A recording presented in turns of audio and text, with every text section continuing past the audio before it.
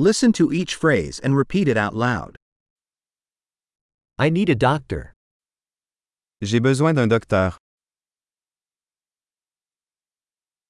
I need a lawyer. J'ai besoin d'un avocat. I need a priest. J'ai besoin d'un prêtre. Can you take a picture of me? Peux-tu me prendre en photo? Can you make a copy of this document? Pouvez-vous faire une copie de ce document?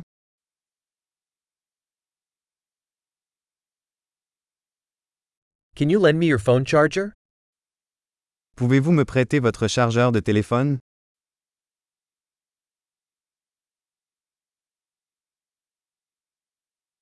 Can you fix this for me? Pouvez-vous m'aider? Can you call a taxi for me?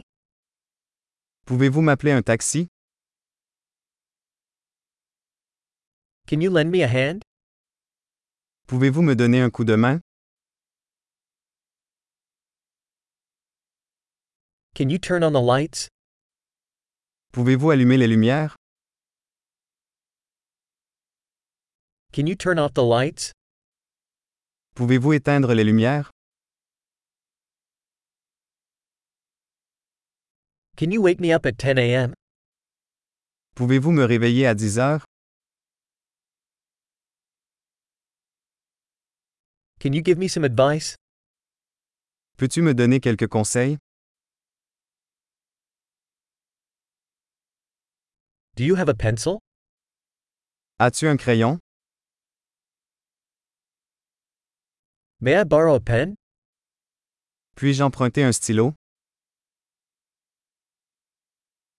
Can you open the window?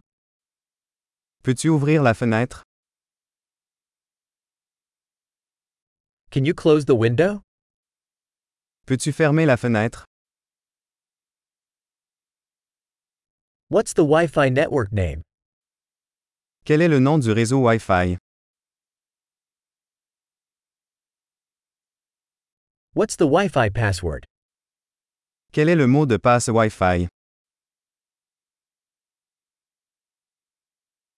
Great! Remember to listen to this episode several times to improve retention. Happy travels!